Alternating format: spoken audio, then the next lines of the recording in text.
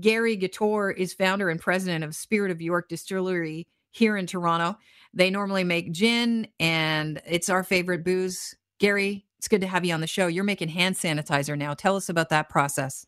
Yeah, well, I guess about a week ago, we were thinking about what we can do. I mean, we've always said we want to support the community. Well, what better time to really show our colors? So we basically shifted all our production. Luckily, we got a recipe from the World Health Organization, and two of the key ingredients we actually make, one being ethanol, 96%. So we've been shifting our efforts and going very long hours to try to get as much hand sanitizer done as quickly as possible. How much have you had to change your facilities in order to make the hand sanitizers?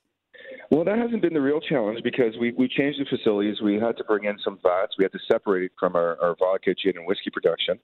The biggest challenge we've had was getting our hands on hydrogen peroxide at 3% and glycerin. And luckily, we've been able to find large sources of those recently. So now we're sitting at about 2,000, maybe 3,000 bottles right now. But now we'll really be able to ramp up production because we have those raw ingredients. Yesterday, I was talking about the fact that, another one of the gin distillers in the province here in Ontario, Dillon's, was handing it out to, basically first responders. What are you hoping to do with the hand sanitizer you're producing? Well, it's interesting you say that. We've received probably about 1,000 requests from first responders, from hospitals, from people who are taking care of people with pre-existing conditions. Our plan right now is to distribute it here.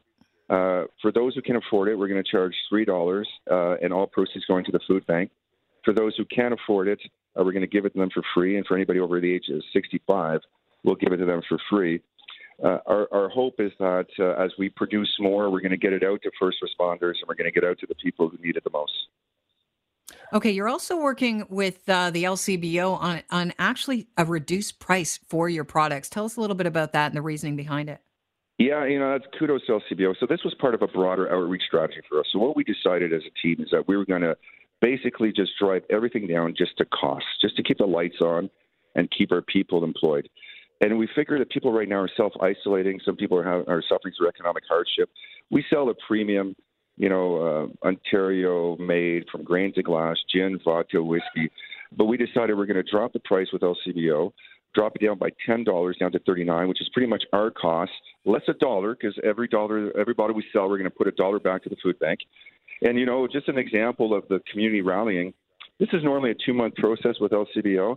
We presented our plan to them this week, and in 2 days, they enacted this change. So the LCBO stepped up to make this happen. And what you're seeing, as well as with this other distillery, this is what the whole objective is to get the community to rally, get the business community to rally. What can we do? What can we do to help out our communities, these first responders, these people in need, for whatever it may be, sanitizer or reduction in cost of living? I love that you are giving proceeds to the food bank. And the reason why I say this is, we're hearing stories about people hoarding food.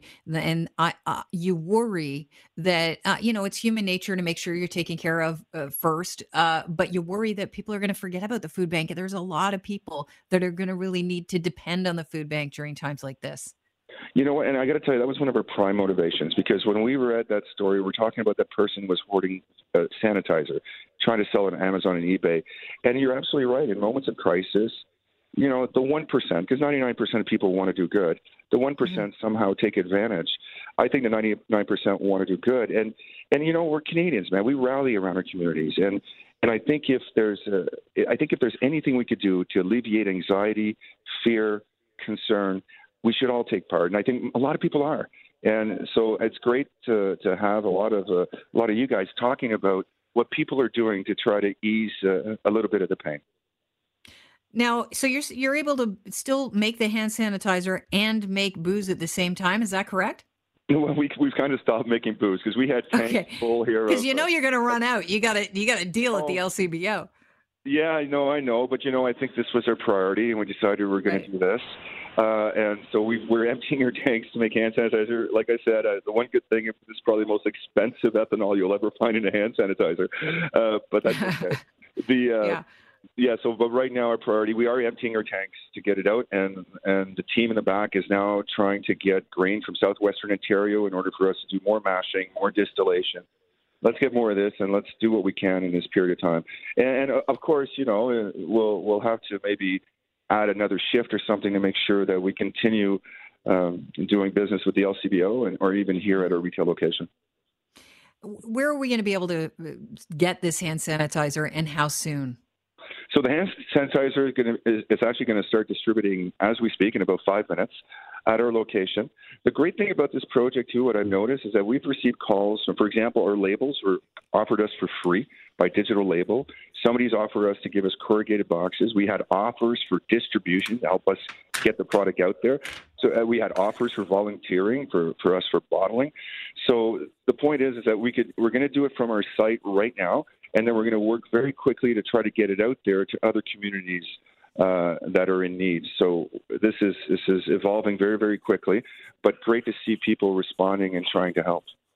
How are you going to distribute safely? Because you start in 5 minutes. What have you thought? Like, what process is that going to look like? So we have a serving window, and we put a plexiglass sheet in front of it with just an opening on the bottom. The team is wearing gloves, distributing the product itself. We're using cashless as much as possible. So, and the lineup that we see out here now, there's quite a big lineup. They're practicing social distancing, which is great. So people are very aware, and I think they're very conscious of what's required in this difficult time. All right. So how many people you think are out there? Just a bird's eye it. Oh, I'm going to say right now maybe a couple of hundred. It snakes around the corner, so I can't see right now. So do you think your supply is going to go like that today? Well, that's been a big challenge. We want to offer two per person.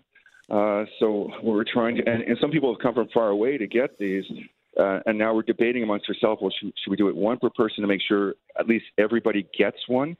But yeah, and so while we're distributing these, we got folks in the back making more product.